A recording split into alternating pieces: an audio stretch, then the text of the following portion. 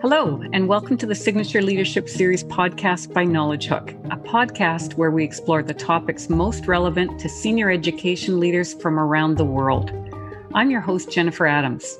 I'm a former superintendent of a large, highly diverse, publicly funded school district in Ottawa, Canada. I was really fortunate throughout my career to have many great opportunities for professional learning, and I'd like to extend that opportunity to you.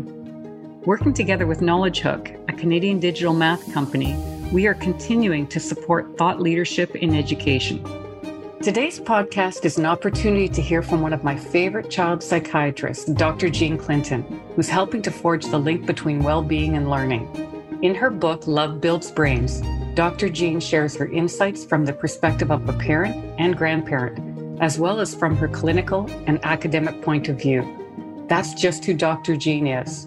All of us can relate to her stories and can learn from her advice on how to improve our classrooms, our schools, and our school systems.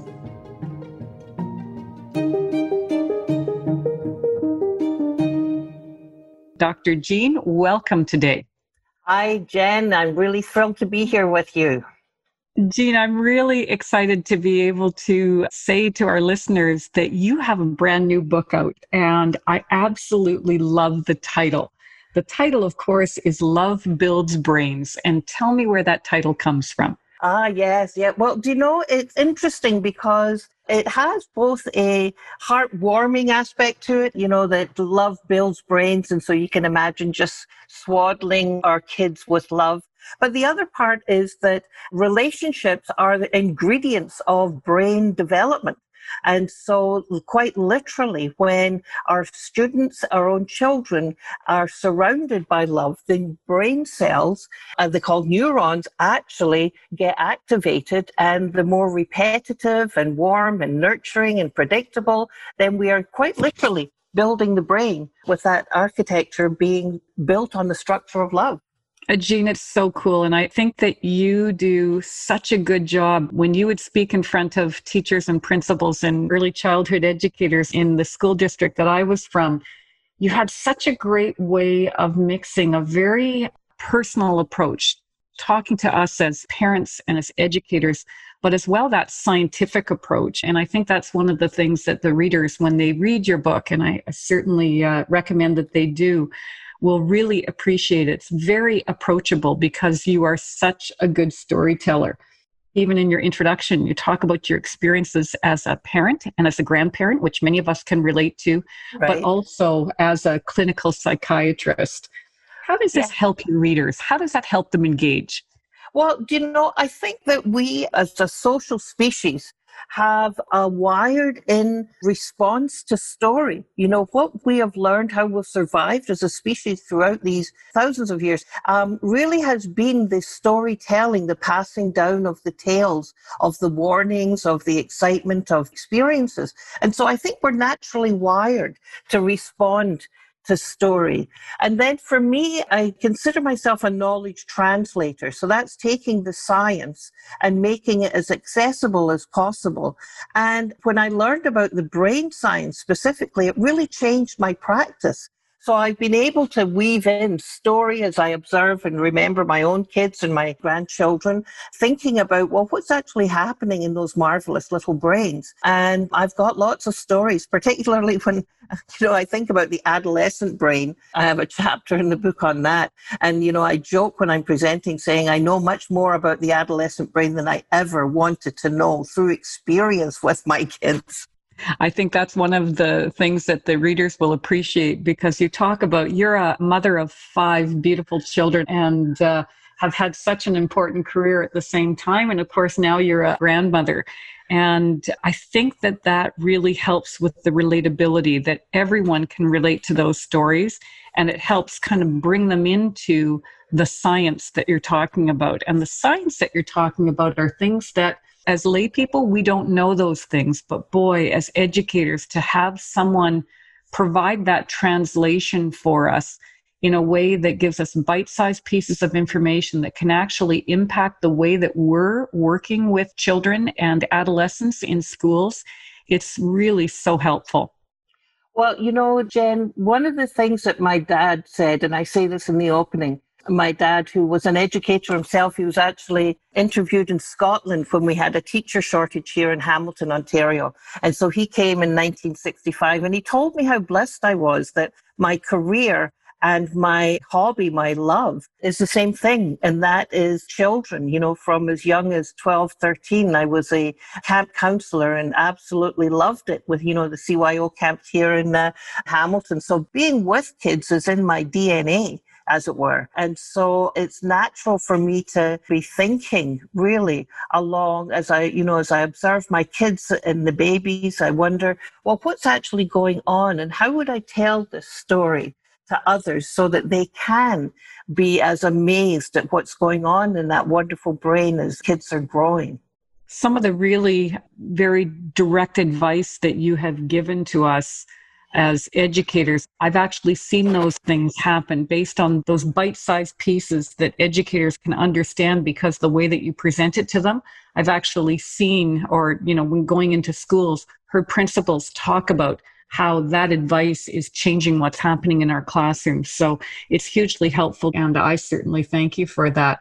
So I've got my clinical experience, but I also have my life and with my children experience. So there are bite-sized things that I've seen and, bitten in different anatomical locations because my kids are very different. So I understand the gifted child, but I also understand the child with ADHD and LD and who turns to substance to make it through. So it's very real. I think that's the reality of being a mother of 5. I come from a family of 6. I only have 2 children myself, but I come from a family of 6. And when you have a large family like that, you see similarities across the siblings, but you also see the very distinct differences. And that's what makes motherhood and parenthood challenging, but so rewarding as well. One of the things that we know, and I think education is doing a much better job of talking about well-being. We used to, so much of our discourse was talking about learning up until maybe a decade ago. And we really turned our eyes towards how well-being and learning is interconnected and related. And we know that when children have experiences at home and when children have experiences at school, that those impact the children. Obviously, in the last few months, there's been a huge disruption to the way children are learning. Can you tell us some of what you're hearing out in the field as far as the impact on students with this disruption to learning? I think it's really fascinating how the fact that we need to be thinking about each child as an individual. And I think we're seeing that writ large in what's happening through COVID-19, because we're seeing teachers' comments about kids saying the kids who didn't participate much in school before are really engaging in this form of learning, this distance learning. And you go, what does that help us learn? Think about how engaged were they before? And then there are other children who just are not engaging whatsoever. What I've learned is, and I spent a lot of time in the early years, what I've learned is the teachers who had a philosophy of, I'm here to support the development of the whole child. So my relationship with children really counts, have had more success in thinking about and connecting with students because they're not driven by, we have to fill the gap up, we have to catch them up. But they're much more driven by how can we connect and keep this love of learning going rather than, as I talk about, rather than stuff the duck and just fill them up with these worksheets. So I think we see the huge range. And there's a great paper that called Education Reimagined that Michael Fullan and the team with Microsoft have put out, which I think is a wonderful resource for educational leaders. So those concepts of relationships and loving learning and those basic foundational pieces are going to continue to be so important in our everyday lives. Yeah, in fact, I think that they have to be the priority in the return to school, that students are going to be coming back with uncertainty. Their parents are going to have huge uncertainty. And, what we know about the brain is it doesn't like uncertainty very much. So you're going to see kids and teachers and staff who are very, very apprehensive. And so that means a driving priority for the first period of time has to be creating a sense of belonging, a sense of safety, a sense that you're welcome here, you're valued here, we are going to get through this together. And that has to be the primary drive. I was joking with a group of kindergarten teachers recently on a call as we're setting up a webinar, saying that there should be the equivalent of a swear jar, that anytime somebody says we have to catch them up or we have to close the gap in the first month or so of school, they have to put a tuning in that jar. Because truly, the kids have been through so much, the educators have been through so much, that it is all about creating that sense that this is safe. It really is about Maslow before Bloom. That is such good advice, and I'm sure educators will be thinking about that as they head back into schools or into continued hybrid learning styles. That's helpful, Jean. Thank you. Jen, just before we move on, I think what educators have learned is that you absolutely can make a significant connection virtually with your students. You absolutely can. And in fact, my sister-in-law is a speech and language pathologist. They're doing virtual. So imagine trying to do virtual speech and language pathology with intervention with a 2-year-old. Well, you absolutely can if you're flexible and nimble. So my sister-in-law did it. The little one ran away into the closet. So she said, go to the closet. And they had a great game and play. So thinking about, I can do this, if I can reach and be authentic in my relationship and reach out to kids, then I can be the educator that they need. That's a really hopeful statement for teachers, and I'm sure that they will appreciate that advice for sure. In the book, Jean, you talk about being an upstreamist and a brain geek, and I had a giggle after that one. What is an upstreamist? Well, an upstreamist is somebody like you, Jen. And that is somebody that my experience with it is that it's about thinking, not about being stuck in the middle of a stream, trying to catch kids with mental health issues as they're zooming by and I can never reach them all, to going up to the top of the stream, the river, and see why are they falling in the first place. So as I think of the marvelous work that you're doing in math education, you are such an upstreamist as well. You're thinking about not how do you correct kids who can't manage it or educators, but what are the conditions to leading to excellence and understanding. So I'm an upstreamist because I think that public education is an absolute gem for us to be creating civic society and citizens who are going to care about others and know themselves well and thus be kind. It's such a pleasure to hear you talk about public education, because that's one of the things, when we look across Canada, that's one of the things that Canada can be really proud of, that when you look at the equity outcomes for students, it's based on the fact that, 95% of students are in publicly funded education. And so they're getting the kinds of resources that they need to have. And we're responsible to make sure that those students that need more support, they have that support, and the same for the teachers. So it's great to hear you. It's all of us are in this together. For us to have children coming out with good outcomes, teachers have to be thinking that way. Policy people have to be thinking that way. Our psychiatrists and our health officials have to be seeing that way. We have to all have a positive sense of what can we do to have the best outcome possible for all of our learners. Yeah. But Jen, one of the things that I'm learning about thinking about equity is that we have to start first with where the child is, what they in their world experience are bringing to the education system. We've got what Loris Malaguzzi from Reggio Emilia would say, we've got certain languages of childhood that we privilege, like literacy and numeracy.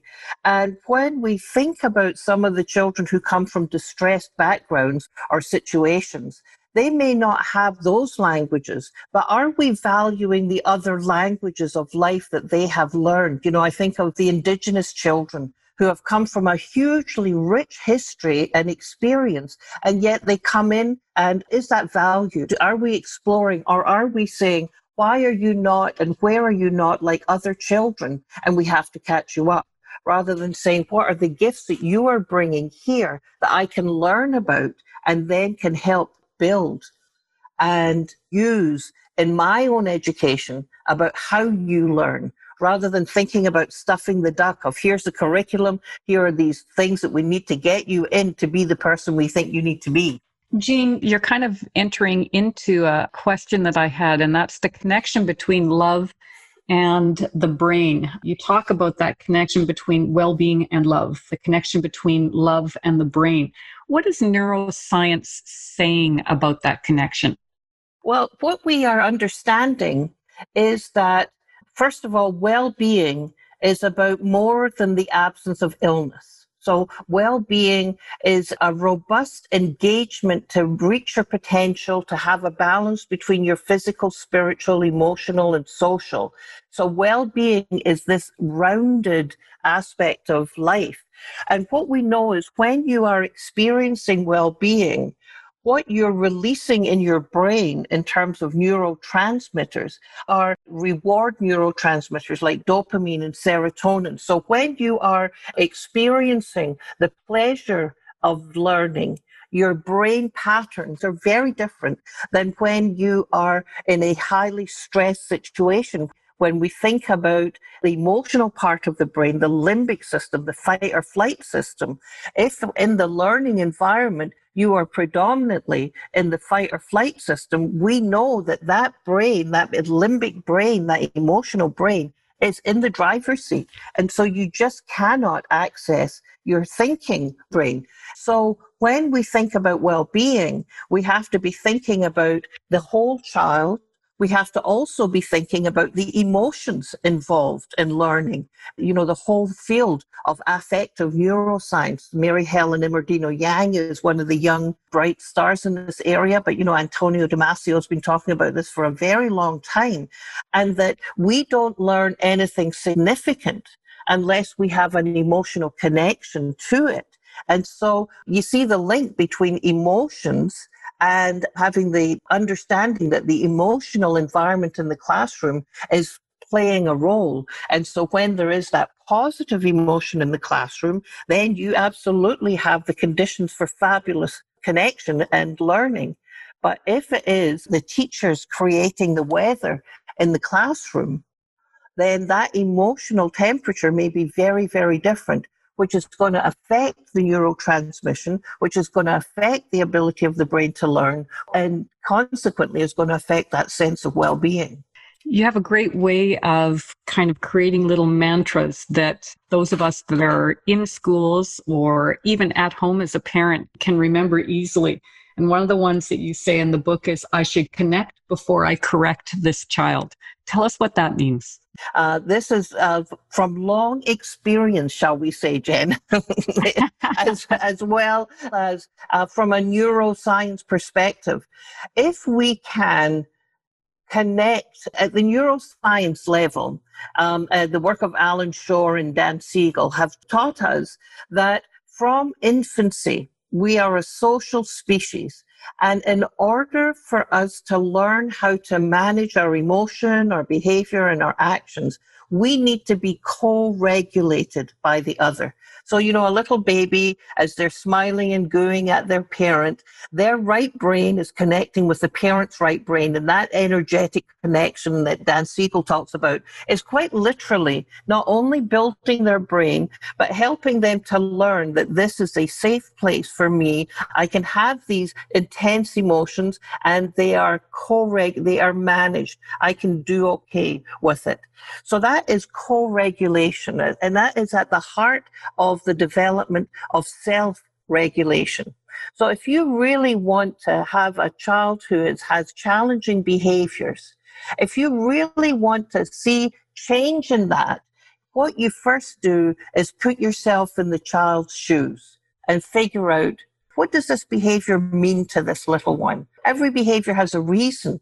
So you connect first of all. You connect first of all. And then once you've connected, you can understand what's going on. And as my friend Stuart Shanker says, very often what you're perceiving as misbehavior is actually stress behavior. There's something in the environment that is alerting the child to say, I don't feel comfortable here. There's something going on. It's too noisy, or I'm hungry, or those kids are looking at me and I think they're laughing at me. So there's all these stress behaviors that we just see the outside as misbehavior. So that's why it's so important to be this kind of stress detective and connect before correct. And my friend Susan Hopkins says that we have to look at children through soft eyes, which I think is a lovely way to think of this. And the neuroscience of soft eyes is when a child sees you with soft eyes, with kindness in your eyes, there's actually a physiological change that happens in the brain. That's great advice. I have a 17-year-old son, and I'm going to try to be thinking about those kind words as I approach with him. Yes, absolutely. Remember, he is under construction, and one of the chapters in the book on the adolescent brain really talks about adolescence, and that goes from like 9, 10 to 25, 26. It's a big, long period of time in Western society. They really are under construction. The neuroscientific studies are showing that their brains, even though they look like adults, they're not full adults yet. They're not, nor are they mini adults. Their emotional brain is developing ahead of their executive director brain. So you never ask an adolescent, what were you thinking? Because their emotion, particularly in hot emotion situations, is in the driver's seat. So as parents, what I say is we need to be with them. We need to be with them. We need to connect before we correct. And that way you can have the conversations in the non-heated moments. One way of looking at it is they're a work in progress. Absolutely. And, under construction. Yeah. We have a responsibility to help with that progress. That's a great way of looking at it. We do. We absolutely do. And instead of thinking about, I'm locking you out because you're not meeting curfew, you sit and have a conversation about what is it about curfew that's so challenging for you. It doesn't mean that you're a big softie. You've got your expectations, but you have a dialogue about what is it that is meaningful that we both get to yes. Both get to yes. That is a hopeful stance and a wonderful way of looking at things. Jean, in the book, there's a chapter that talks about resilience and recovery.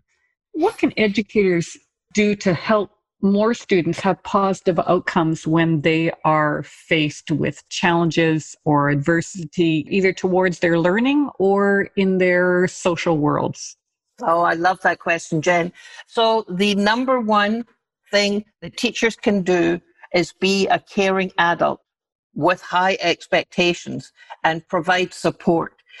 That is one of resilience is not a gene, it's not magic. It is the ability to be able to, when you're in a tough spot or when something bad is happening, the resilience is about being able to get yourself, so to navigate yourself to resources, somebody that can help you, that you can actually use. So that's resilience. And so what does that mean in an educational setting? Well, that means human beings who care. It means significant adults who have high expectations and want to help you grow. One of the striking stories I heard of a young fellow in the court system, when the judge asked him, don't you worry that you're going to disappoint your parents? And he said, my parents don't even care enough about me to have any expectations for me. So, wow. So that is so important. So who we are, who we bring to the classroom, how we want to support those young people is such a huge factor in building their resilience. So listening to them, helping them with their direction, all of those things that the Search Institute talks about in terms of developmental relationships are so very, very important. What are some warning signals that we should be watching as educators, especially during this time where there's been so much disruption, even moving forward? Many educators, many teachers will be continuing to connect with students online or in a very different format. Classrooms will look different as children come in, where schools are actually opening for physical presence in the schools. What should we be watching for? And is there a difference between what we'd be looking for in a kindergarten student versus a high school student? So I think what educators need to be looking for is signs of distress. And they will be very different in a kindergarten to a high school. So you have to be thinking developmentally. So the kindergarten student who won't engage, so maybe they're in their second year and previously they were engaged and now they're not engaging. You can't entice them into even things that that they used to love. So the child who is more distant than they were before, but also the child who is more clingy, who, they're stuck to your leg, they're crying all the time, they're distressed, they're irritable. They are all warning signs. The behavior is the tip of the iceberg of what's going on underneath, and every behavior has a reason. In the high school students, you're more likely to see disengagement. And how do you know the difference between adolescent disengagement and which can be very normal and something that's more significant? Well, it really has to be explored in the context of, are they enjoying things? So when we look in psychiatry, we look at the behavior to see, is it interfering with the tasks that are typical for their developmental stage? So in adolescence, are they making friends? Are they socializing in appropriate ways? Are they engaging with the community? So these would be the kind of questions that I would be asking in this psychiatric interview. How we go down the pipe and say, well, what does that look like in the classroom? You'll see the intense disengagement. And if you ask them about what are they doing that they're enjoying these days, or what did they do during COVID, and they say, well, nothing. Life kind of sucks. There isn't anything that I'm enjoying anymore. And I think teachers should be free to ask those kind of questions. That's when you start to get worried. And, I point people to, I know that you have a broad-based audience, but there's tremendous work going on here in Ontario with School Mental Health Ontario, smho.ca, with really wonderful resources that can help educators look at this. And people are really, really trying to tease all of this out. Some of the things that you were mentioning there, Jean, it really heightens the need for good communication amongst educators so that, in the kindergarten rooms, if there's the joy of having both early childhood educators and teachers sharing in that teaching and learning environment, to be able to reconnect with people that have worked with that child before. And that kind of communication will be a little bit more challenging. But we know after the last few months that if you're not available to be doing it face-to-face, those kinds of conversations can and need to be facilitated online. Absolutely. I think in the new world that we have to see parents, the role of parents in the education of the children in quite a different way. And so the parents are essential for a hybrid model of education. And so we need to be really, I think, reevaluating and reimagining an education where more adults, more parents are engaged in their students' learning. So it is reaching out to the parent as well. Now, in adolescence, they're not going to be that keen on parents coming in and being involved, but it doesn't mean to say that the teacher can't have a relationship, right? And it doesn't mean that other significant adults in the young person's life can't contribute because they may be reaching out to them. And that is an opportunity, right? We know that parents have really taken on a pretty heavy load over the last few months, particularly parents with younger children who are really helping guide that learning. And they may be more in a position where they can or feel comfortable sharing what they're seeing at home with what is happening in the classroom or in that virtual learning. And that might be something that we need to get better as an education system. How do we connect with parents on their child's learning? How do we bring them into the learning environment? And there may be some really interesting lessons that we've learned over the last few months because we've been forced into a new situation.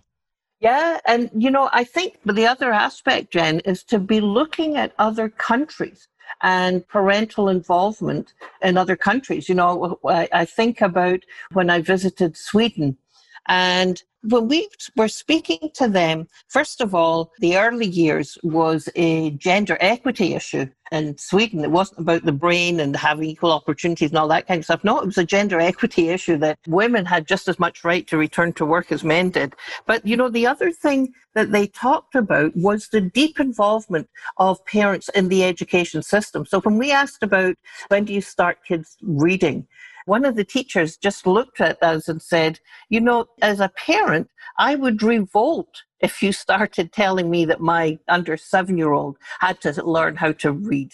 They are here to learn how to be empathetic and social citizens, and the parents had a huge voice and engagement ongoing with the education of their children. Whereas I think to some degree that we think we send our kids off to school and then school attends to all of the school and education and learning related stuff. Well, we're in a new world. We're in a new world and we have to have a different relationship. The parent has to be part of the learning environment as well for kids to thrive. We are definitely in a new world, Jean. You've said that really well.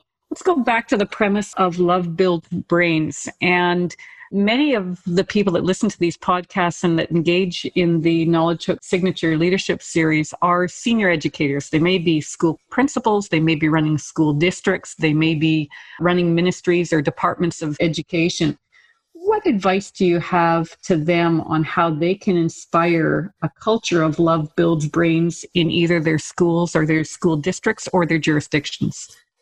So there are educators who immediately come to my mind, and I'm sure they come to yours if I do the provocation that says, think about an educator or a leader that you know who inspires you to be the best that you can be. What are their characteristics? And you'll see that you would see that they are people who don't come into a meeting and have the right answer, but come to know what the right answer for everyone is by the end of the meeting. So that means that there's a humility of we're all learning together. So how is that connected to Love Builds Brains? Well, it really is understanding and thinking about what is my view of the people that I am working with. Do I see myself as a carpenter? I have to get them all in line and do what I need them to do? Or do I see my role predominantly as a gardener? So creating the conditions where we work and thrive as a team because we're all bringing our own unique talents to the endeavor. So that's the big high kind of picture of what does it look like in a leader. Well, I work closely with Stephen de Groot from Brivia Consulting. And one of the things that when we are doing work together, he starts off by asking people to think about when was your greatest moment? Think back to when you were just firing on all cylinders. Everything was going well. Everything, you felt that you were in the right place, that you had something to contribute and that what you were doing was valued. So as you think about that situation, and I invite leaders to do this, as you think about that situation, what were the conditions that led to you feeling and acting that way? And what you see is that you felt safe, you felt significant, that you had a sense of belonging and connection, and you felt situated, that you had a purpose, that what you had to bring was important and taking place in the right direction. So if educators and if leaders can think about that, then think about what are the conditions that I need to create so that those I am leading feel safe, significant, and situated. Then they will absolutely be making the connections with people that make them feel the relationship is the active ingredient of brain development, and our brains are still developing. And that connection, that sense of belonging, and we're in this together. So why is that important? Because when you have that, you release different neurotransmitters in the brain, which neutralize stress hormones. So that learning brain is more active. That's the kind of advice, as I think about educators who I marvel at, They are people who are people. So I think of my sister-in-law, who was with Peel Board, a 2,000 people high school. She knew everybody, the names of all of the kids. She created an environment where learning was shared. I think of a good colleague who says that we need to be creating in our education system and in our schools pervasive cultures of caring. So think about those people and what do you need to do to emulate what they did? That's how love builds brains, I'd say. I like that concept of creating the conditions because it goes across all levels of the education system. And so if our senior leaders are creating those conditions for our principals in schools and for our teachers, then the teachers can be creating those conditions for students in our classrooms. And at the end of the day, we all walk out being healthy and well and ready to face the world.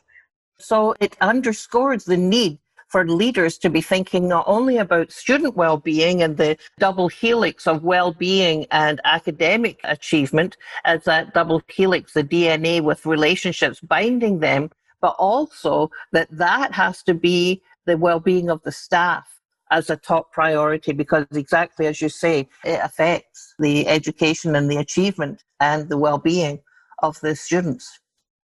Jane, as always, you have given us great advice and lots to think about. On behalf of the listeners, I'd like to thank you for stepping forward and sharing your new book. It will be a great source of inspiration to educators and parents. Thanks so much for being with us today. Thanks, Jen. Thanks to Dr. Jean for joining our podcast today and for sharing her book with us. If you like this podcast, you may be interested in our previous two-part discussion with Dr. Jean, which focuses on the connection between well-being and learning, both for students and for educators. Dr. Jean also joined us for a roundtable with Dr. Mark Brackett from the Yale Center for Emotional Intelligence, where they spoke about searching for well-being in challenging times. You can find this roundtable on the Knowledge Hook Signature Leadership Series portal. Thanks so much for listening. We'll see you next time.